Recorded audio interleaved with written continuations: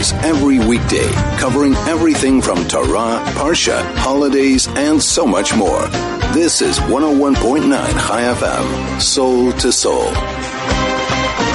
101.9 Chai FM, Chai Chinuch with Rabbi G. We are back as we do every Monday between 2 to 3, where we discuss education, Chinuch, everything that's happening around the educational world, in the community, out the community, the newest things, the questions, the discussions, the debates. How can we become better people? How can we influence other people to be better people? How can we make sure the next generation gets everything they should get and get the best?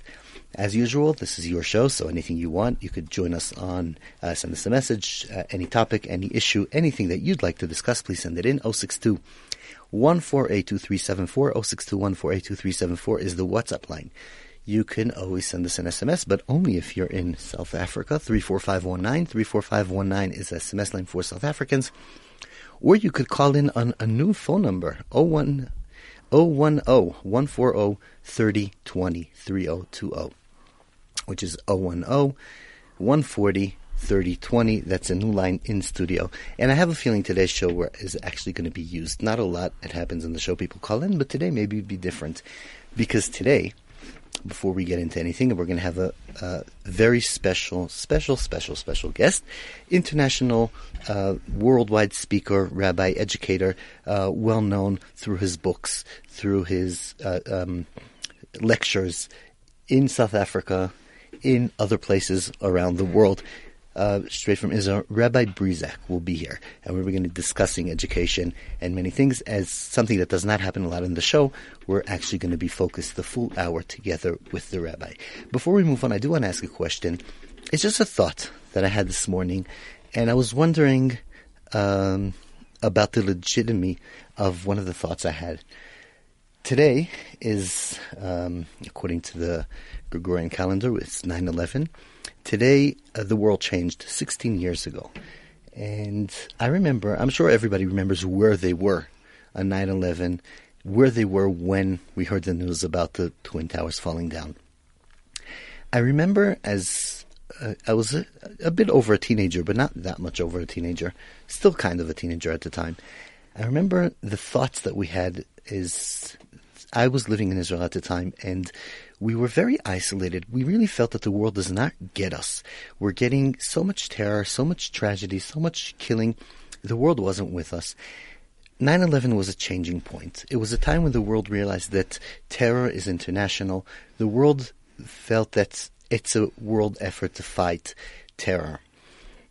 And there were people that were thinking at the time and throughout the years that there was something positive to 9/11. And I was thinking today, is that a legit thought? Can a tragedy of so many people losing lives and such a massive tragedy actually be a changing point also for positive for a specific nation, for a specific community? Can we think that way? Is it fair? Is it not fair? Please send us your thoughts at 062-148-2374 is the WhatsApp line. 062-148-2374. Send us an SMS 34519 or an email at onair@chaifm.com, or you could always call in 010-140-3020. So, I'm just going to leave that open question as a question, and I don't want to waste time, and I do want to go straight to the interview, since this is a very big, once-in-a-lifetime opportunity for me, and I'll say why. I do have to share with you, Rabbi Brezak, who is well known around the world as a lecturer, educator, put out a book, is also a very, very strong part of my education life and of my memories in many different areas. As I grew up as a child in the community and at school, it's been, when I went to school, there was, every school has it, by the way. You should just know. Every school has this one teacher that is a legend. And everybody says, just wait till you get to this teacher. That will be your best year. Just wait for it. And everybody waits for it. And if in your school you're a teacher and there isn't such a teacher, then I'm happy for you. You're probably the teacher. But in our school, it was Rabbi Brezak. He was the teacher of grade 8. And I remember waiting. And one of the biggest disappointments I had is that like a few months before I got to the right class, he actually became the principal of the school, and I never got to be in his class as a student, but I did get my education as a principal of the school. So we're sitting here in studio, and I'm going to very shortly start an interview because it's a very unique, I think it's a once-in-a-lifetime opportunity to sit in front of your principal and say, hey, I'm asking the questions. Now it's my turn to come ask. But since this is the community show and the education show where everybody sends in questions, so feel free to send any questions you'd like into the studio, 062-148-2374. Send us an SMS, 34519, or an email to onair@chaifm.com, or you could always call 010-140-3020. Let me just say, I'm sure you could send in any question, but really, don't ask about me as a student. My wife is listening to this show. Spare that from us. So any other question that you want, with pleasure, just send it in. So let's go straight into the interview. Good afternoon, and thank you so much for being with us, Rabbi Brezak. Good afternoon, and thank you for having me. I will say, to Rabbi G's credit, that he was a wonderful, wonderful, special boy. I never dreamed that he would be giving a radio show to all of South Africa, but he was a pure pleasure. And even if you ask, I have nothing bad to tell you. Oh, thank you. Okay, so then that's fine. You can ask. Then, therefore, you can ask, no problem. I want to start with a question directly, which interests me a lot, and I think about it a lot. The Rav has been an educator, for all I know, at least 3 decades. Maybe even more, but that I don't remember. What has changed since when we were in school? Me as a student when the Rabbi was already an educator to the education today. Whoa, that's a very good question. And everything has changed. What hasn't changed? Okay. But if you want to look at it, basically 2 things have changed. And one of them is the advances in technology, which have come to the point that kids don't need their parents. They could do whatever they want. Wow. They could find out whatever they want, and they could do it behind your back. And they don't need their teachers. They don't need anything.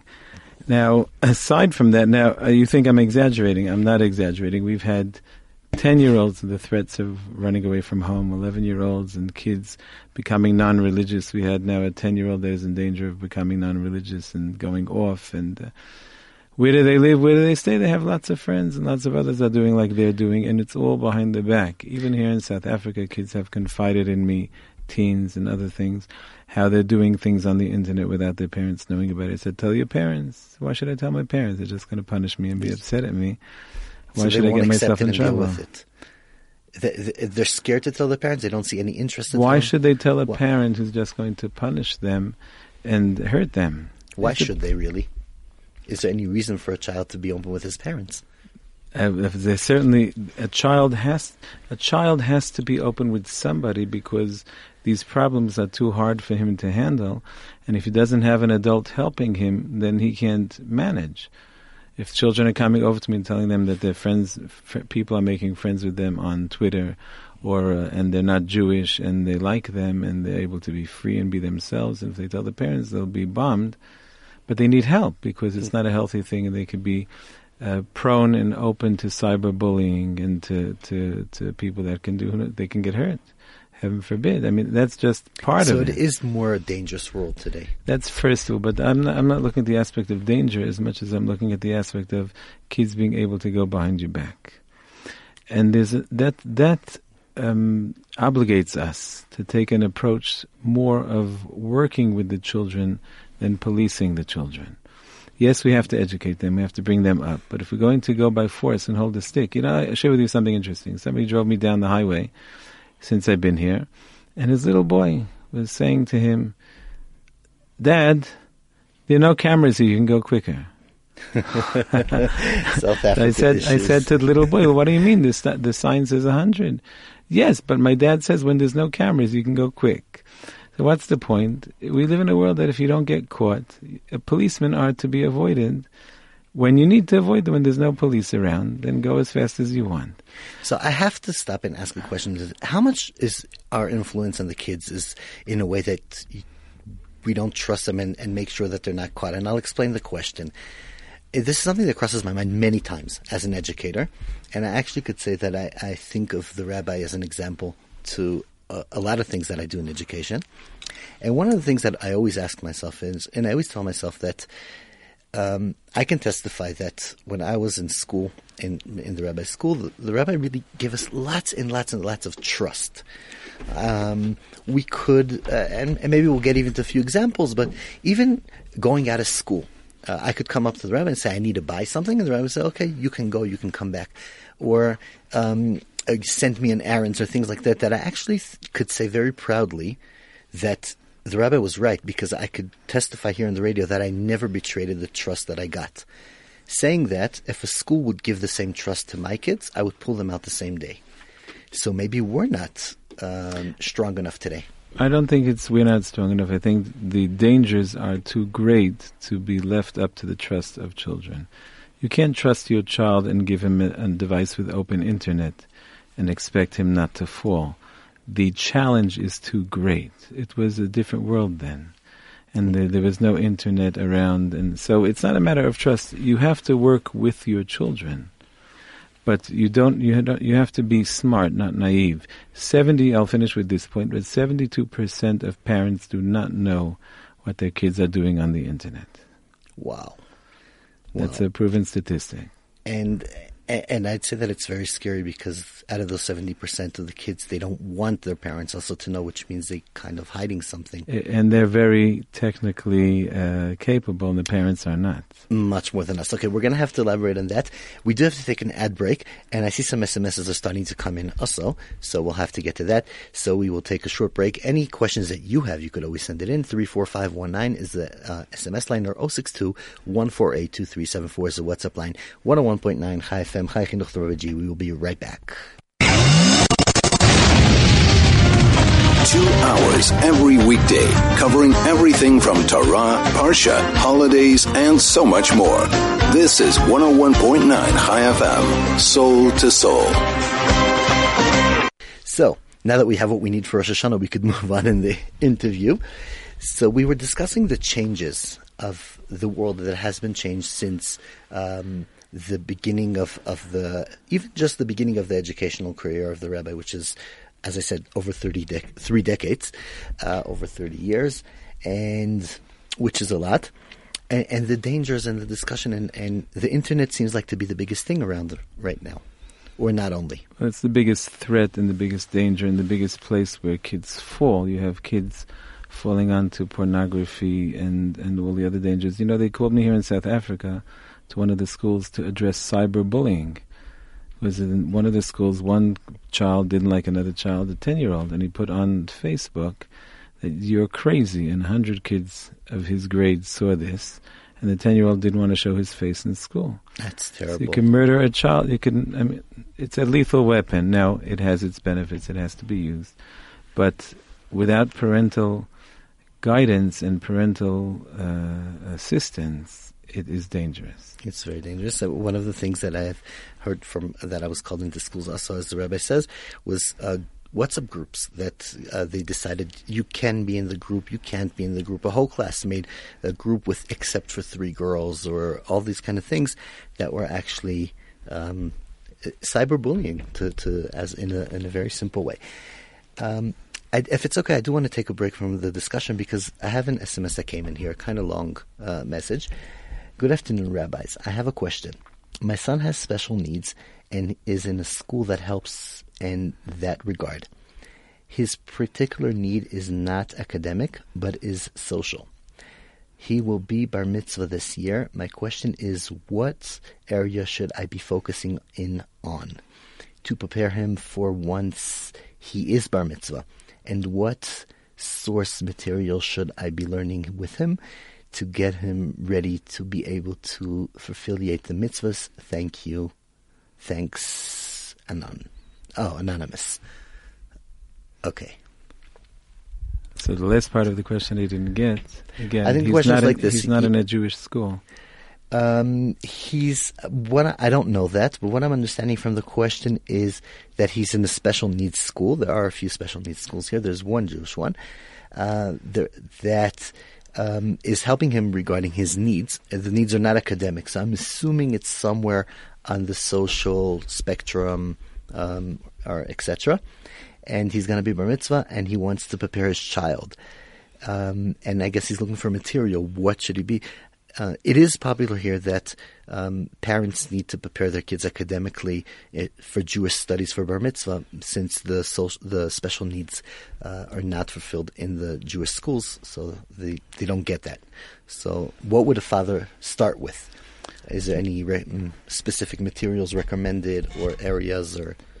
And Bezrat Hashem, it's important to realize that the bar mitzvah is only a beginning of an entire career. So you really want to connect your child to religion in a positive way. That's something you should work on altogether.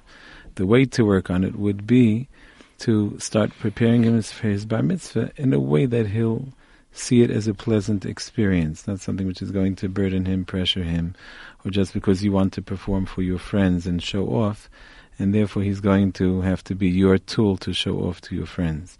So I would focus on his being called up to the Torah, his being able to read perhaps one portion, even the last portion, or maybe the Haftorah, or however you do over here. When I came here, one of the boys was reading to me what he's going to be reading on Simchas Torah, his Aliyah, and a 7-year-old boy. Oh, wow. He's practicing it for a long time. So to practice his reading in the Torah, if he's capable, to make sure he knows how to daven, and that his davening is he's able to say the words. He knows. I would perhaps take out some meaningful parts of the davening and help him to understand what he's saying, like the first verse of Shema.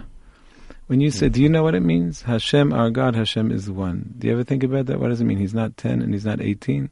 He's one. What? What does it mean? How does it mean? We go a whole day, we're creatures of habit, prisoners of habit. We don't even know what we're doing. So at least when our child is starting it, for him it's not a habit yet. He's just starting. Let him do it good. So really it's a major point that we can't even expect our kids to connect to davening, to anything, if we don't teach them what it is and what it means and what it's about. Yeah, one of my great teachers, Rabbi Volby, one of the great righteous rabbis of our time, said that nothing happens by itself, especially in areas of chinuch. I have to say that I have been by him together with the rabbi as a kid. It's one of the things when people ask me about success in education, I always say that my principal in school always took us to the rabbis. I remember I could say numerous times that I've been in school. The rabbi took us to Rav Volby, to Rav Bordiansky. We used to go, and we used to go to Rav Scheinberg, and we used to go completely. My album, I wish my kids would have an album like I do, that I had from those years in school. Can I share with you a secret? Eli Melech, okay. Rabbi G. My son-in-law, pardon me, I called Rabbi G by his first name, but it's maybe not really befitting. It's fine. I wasn't Rabbi G when I was in school by you, so it's okay. My son-in-law is in one of those pictures. He was in our school in 7th grade, and he has one of the pictures standing right by visiting one of these big rabbis, and he is standing right next to me, a little kid. Oh, wow. Little did I know that he'd later on marry my daughter, so it's a good thing I treated him nicely. Yeah. Maybe that's why he married your daughter in the end. I hope so.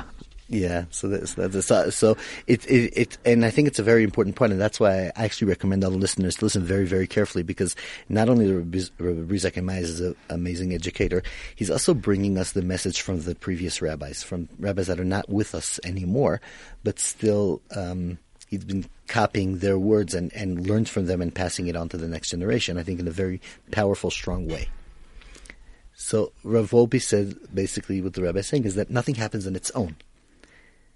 But I think it's more than that. I think we have a cliche that goes like this: rather than expect them to be there, help them to get there. That means a lot of our parenting is reactive, not proactive. We see a child and we expect him to have respect. We expect him to behave. We expect him to be responsible. And when he's not, we get upset. And the real way to do it is not to be upset at him for not doing it, but help him to do it. Wow, I think that's very powerful. So really we can't, all these things that we automatically think that should be there, it's really just our wishful thinking. And if we don't take our kids there, we won't get there. It's a mistake. It's not right, because today you can't expect things that were standard and expected perhaps in the previous generations can't be expected today. Nothing is understood on its own. You have to. So basically, I think the answer to this question would be recommended to go through tefillah, to go through the connection, the understanding, like practical mitzvahs.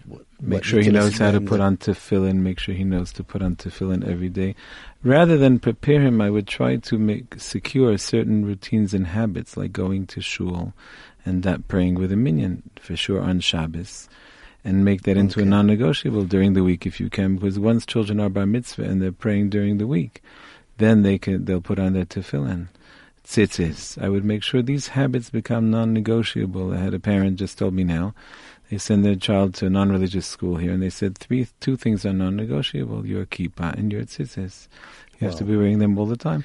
And sure, that's why I say it's not just preparing them for the bar mitzvah. There is life after the bar mitzvah. It's preparing them for a new career. Yeah, for over 100 years of relationship with Hashem. 107 right? To be exact. At least. I have to say that what the Rebbe is saying about expecting being excited towards it, I could share on a personal level. And again, one of the things that when my kids heard that the Rebbe is in town, so the first reaction was, so is there going to be on Shabbos a Rabbi Brezak program? Because Rabbi Brezak has been running programs for making sure we're not wasting our time on the streets every Shabbos afternoon. I was there as a little boy. My kids have been there when we were still living in Israel. And you were the best kid in the group, I must say. Okay, that's a plug. That's a plug for Rabbi G. If you'd like to send your compliments, the number is. I'm not going to say it now, but if you want to send any questions, you are our best kid in the group. 06214823744 for any questions for the Rabbi, or 34519 is the SMS line. But now I can't even say the story you said because you just said that. But anyways, the story was that I actually won a prize. And it was on the Sukkot. I came on Mitzvah Shabbos to the rabbi's house, and I got something that was unheard of at the time. It was a calendar for 100 years forward. And one of my strongest memories was Sukkot every year. That was the first year we sat down, me and my parents, and we were looking, this is going to be my bar mitzvah in 4 years from now. And this is the date, and this is how the week is going to look like. And every year in Sukkot, I still have that calendar. We used to go out and look when we're going to get there, when it's going to be. And now looking back, seeing that the power of getting excited towards what we have, I think, is a very strong and a very big need in where we focus. So there's many more that we do need to discuss regarding the education and the challenges we have in this world. I see that we do have to take a short break, and right after the break, we will come back with more questions, more topics, more issues here with Rabbi Brezak. 101.9 Chai FM, Chai Chinuch Rabbi G. We will be right back. 2 hours every weekday, covering everything from Torah, Parsha, holidays, and so much more. This is 101.9 Chai FM, Soul to Soul. Okay, so we are in the middle of a discussion with Rabbi Brezak here about education, and we're discussing the differences, really, of where we were to where we are. And one of the things that came up before was that actually we are in a situation that kids have free information anywhere, anytime, and I think it's much harder, actually, to build a relationship between a teacher and a child, since what does a child need a teacher for? So does the teacher have a different role today than in the past, than just passing on information? If I could add in another point over here, which I think would explain your question as well, is another thing that's changed in our times, as opposed to previous generations. That's the degree of respect that children have for authority altogether. There used to be something called respect. It's gone extinct. Respect, I'll give you a quick example. I live in Israel, and you're not allowed to park next to a red and white line. And I saw a fellow once parked next to a red and white line in an area called Geula in Jerusalem. And he was bending over, and I was wondering, isn't he afraid to get a ticket? And I saw that he had a can of spray paint, and he was painting the sidewalk black. And then he parked his car. Practical. So, you understand? Today, we do what we want, and don't tell me what to do. That's the attitude. As the rabbi said before, as long as you're not caught. That's right. But that's why the whole idea is not to get caught, not that I really want to follow the law. So I want to do what I want. Now, if that's the case, anybody that comes to tell me what to do is my enemy. I'm not going to have respect for him. That's another reason why if you're just a policeman parent, you're not going to have your children's cooperation and they'll go behind your backs. Therefore, what does a parent have to do today? You have to gain and earn your children's respect. It's not just a matter of controlling through policing. That is such a mistake. You have to discipline, but you have to gain your child's respect, not fear and not control. And the way you gain your child's respect, I'm going to tell you something that you may not agree with, but it's by really being on their side. When you're on your child's side, and I'll give you one example, then I'll stop. I'm not going to ask him. Rabbi G is plotting to ask me a whole bunch of questions. Okay. But give me a second, Rabbi G, and then I'll give you... 100%. He has to listen. I was his headmaster. Okay, so... Exactly. See, I still have respect. Yeah. You're unusual. So... a mother was going with her daughter recently to an ice cream store, a 9-year-old girl, and they came back from the ice cream store. As they're going, it was a very tall ice cream, soft ice cream, and the girl was licking it. As she licked about a third of it, it fell off the cone onto the floor. Okay. So what did the mother do? What could the mother do? The mother could say to the child, listen, I bought you an ice cream. You have to learn responsibility. You have to, next time we could buy you another ice cream next week. Right now you had your ice cream, you had a third of it, and next time you'll be more careful. That's one way of dealing with it, where my entire intention is to educate you and train you and teach you. There's something that comes before that. I'm with you. So you know what the mother actually did? She said to the girl, we are going right back to the store and getting another ice cream, whether you like it or not. And the girl was probably smiling from eye to eye. She went back. Now, this mother will not have problem gaining her daughter's respect. And when she comes to discipline her daughter will accept it. So to put it in a nutshell in one sentence, then Rabbi G, you could ask what you want. No, 100%. In a nutshell, the point here is that because there's such a lack of respect, and because policing will not work, and because kids can go behind your back, like you said, with technology, you therefore have to gain and earn their trust and respect. And you only do that if you really care about them first and train them and teach them second. Okay, I think that's a massive point, and I agree 100% with the point of actually looking for the opportunity to show them you care, to be together with them in the same difficulty. But that's when we're talking about an opportunity that the parent actually had, and he caught it before the child said anything or before anything happened. But where does it come in with boundaries? Let's say the parent looked the other side, the child in the meantime lay down in the parking lot, started screaming and yelling for another ice cream. Then what do we do? Okay, now do you have to differentiate if the child is really hurt or the child just didn't get his way and is tantruming. They're two different things.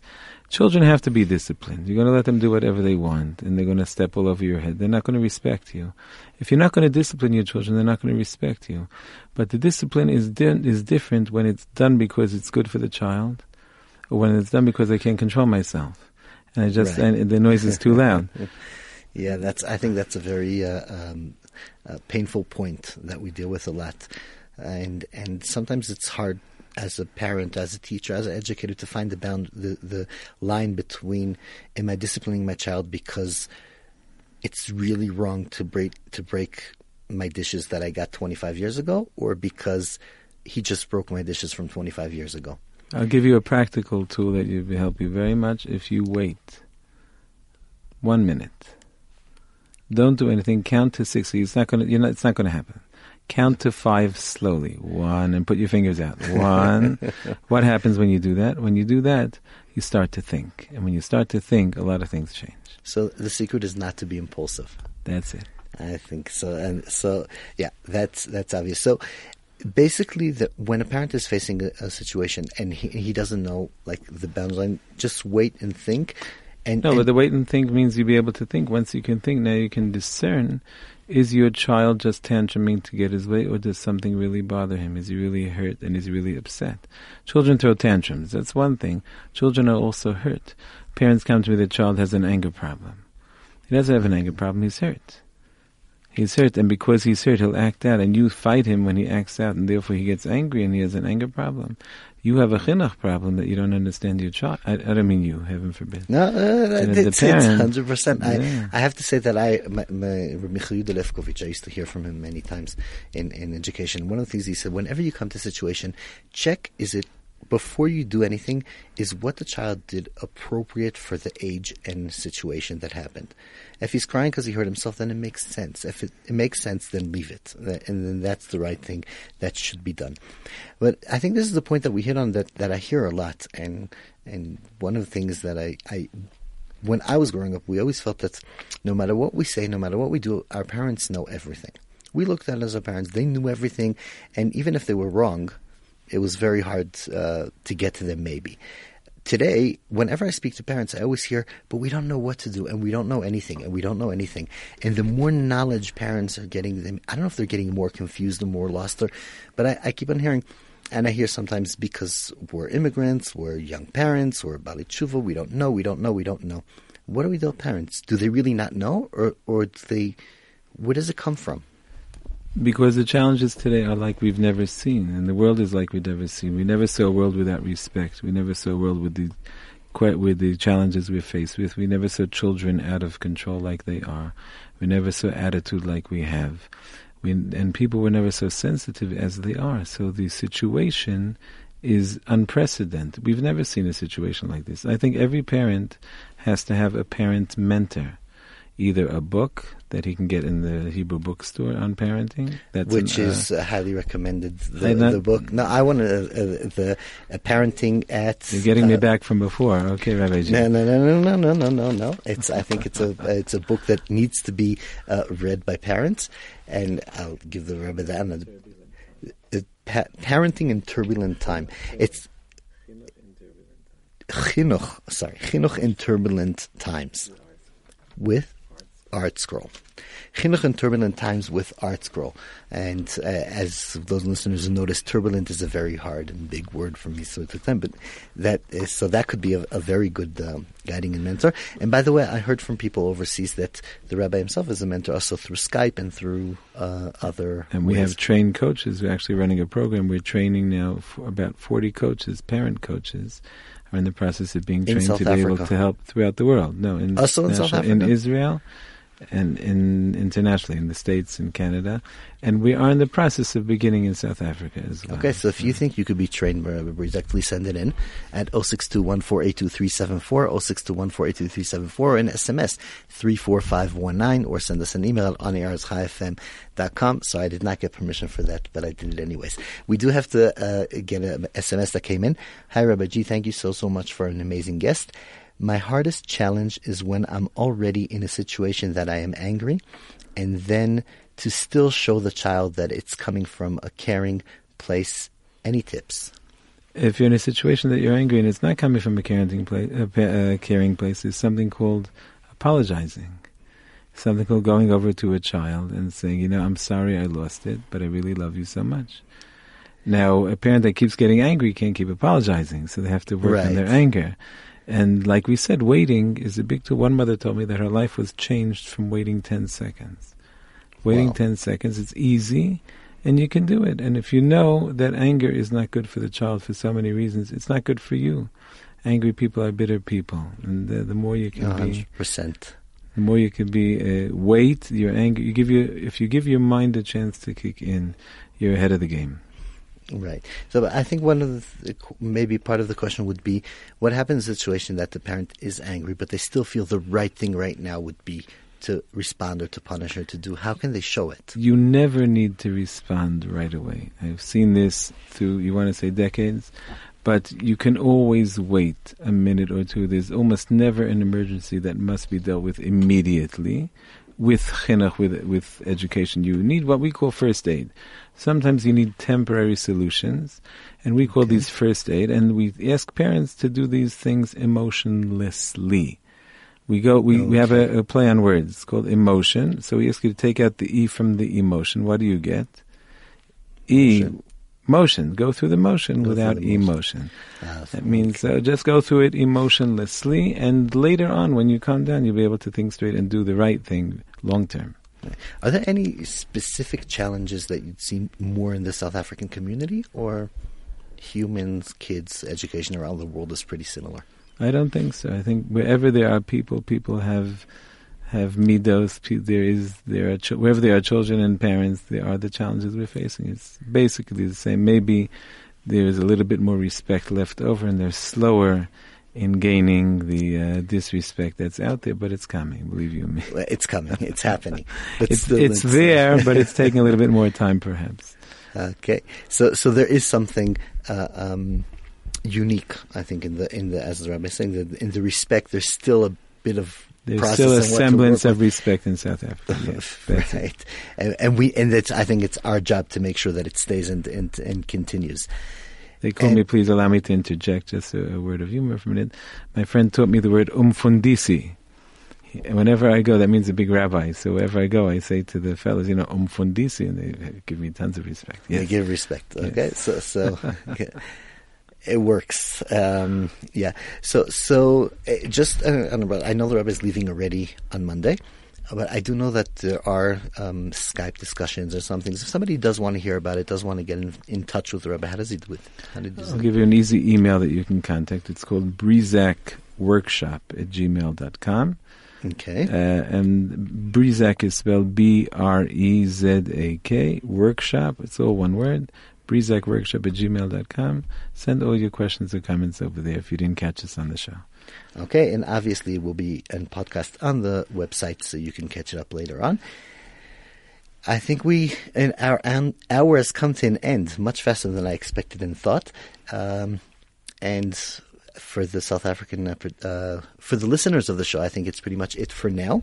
In the meantime, I personally will have a great schus. I don't know if the listeners Could know. I say one thing for 20 Yes. seconds? 20 seconds. I'll try to say it very quickly. I'll try to speak very quickly. But Sure. Pray for your children in your own words. Every day, say a prayer like, Hashem, he's driving me crazy. What do I do? Hashem, could you make him a mensch? Please help me. You'll never be sorry. Wow.